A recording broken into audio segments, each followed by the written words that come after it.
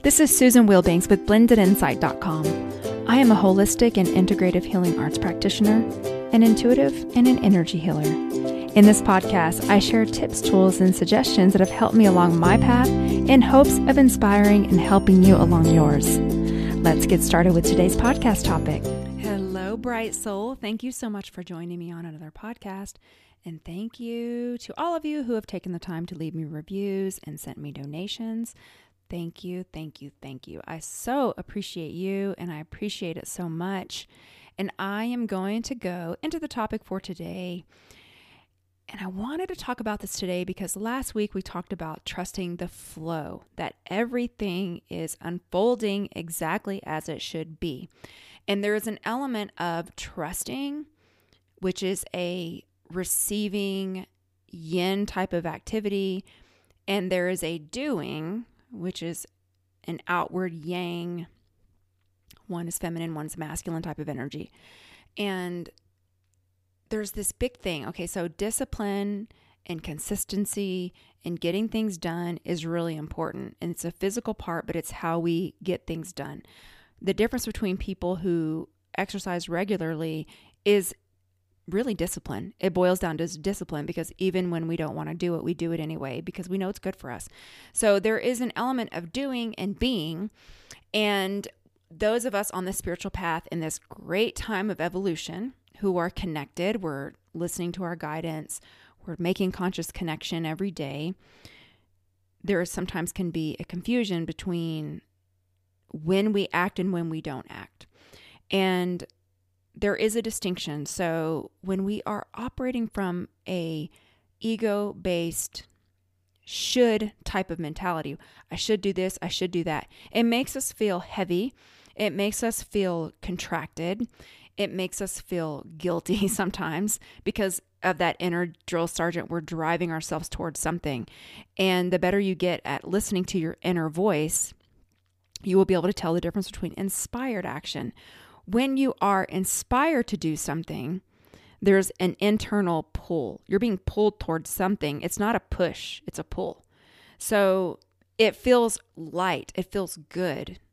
And it could come in like, oh, I should try that or do that. But it won't come with a bunch of heaviness and resistance. That's the difference. Now, sometimes we know something is good for us and it is an inspired action, but it's not something that we really want to do. So there can be a little resistance from ourselves not wanting to do it, knowing we have to do it. And it really just takes you getting very consciously clear on how things come in for you through your meditation and your spiritual practice. So I wanted to just share that following the pull and not the push is inspired action. Like I had shared before when I was taking the belly dance classes, I felt interested in belly dance. I was genuinely interested. It was a lightness about it. I was curious. But then once I got into the class, my soul was like, I don't want to do this because of the timing. I'm already very active. All the things I shared about in that podcast of your body as a messenger. And so what initially was like an inspired, yeah, this feels good, became a push and no longer a pull. And sometimes things, we just got to experience certain things. We get what we need, and then it's time to pull out. And, you know, you can only determine that for yourself through your intuition and your practice. But inspired action feels very good, and we have the support behind it. You know, it's an inspiration versus a motivation. So when you're inspired, it's a draw. You're in flow. It's like stepping into a river on a mattress where you just get on the mattress and you're just flowing. Whereas when you are trying to motivate yourself to do something, it's pushing. That's like getting in the river and trying to push upstream with your mattress, and it's tough. You're trying to get through it. And again, those pushes are sometimes necessary in the human experience. But as an intuitive being who is connected, you will know the difference. And your soul will always guide you. Your intuition will always guide you. Got to create those still spots so that you can actually listen. Create that stillness so that you can hear. You got to clear your mind through whatever works for you. And when I say a meditation practice, sometimes it's walking. There's beautiful walking meditations, and you don't have to be listening to anything. If you're just, maybe it's stepping outside. I have beautiful mature trees in my yard, and in the summertime, I would go and sit under my pine tree. Pine trees have a lot of prana, and just tune in and listen to what I need to hear and pay attention to synchronicities that occur, or birds that fly by, or squirrels, or whatever. All of those things are messages when you are awake and you're listening. And whatever you hear intuitively for you, that's the message. So you don't need someone else to interpret it for you. You are a divine being. You are a creator. You are part of a collective whole. And I'm not saying you can't ask someone to help, because we all do that at some times, but I'm saying you don't necessarily need it, because the better you get at trusting what comes in for you, the stronger that muscle gets.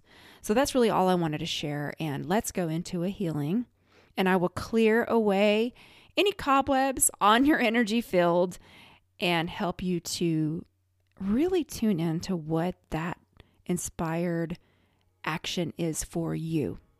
So you can uncross your arms and legs and focus on your breathing.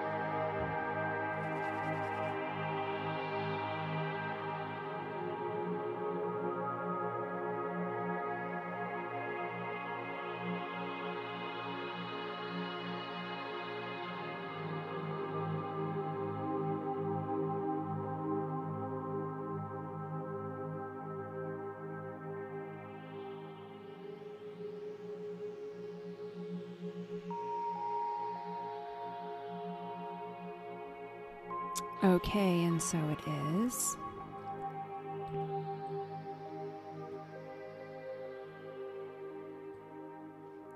It was a quick podcast today, just a quick reminder, and I want to thank you so much for being here, for all of your sweetness. I so appreciate it. I know I say it every week because it's important. It's really important. I want you to know that. And I want to wish you a beautiful week. Take care. Bye-bye.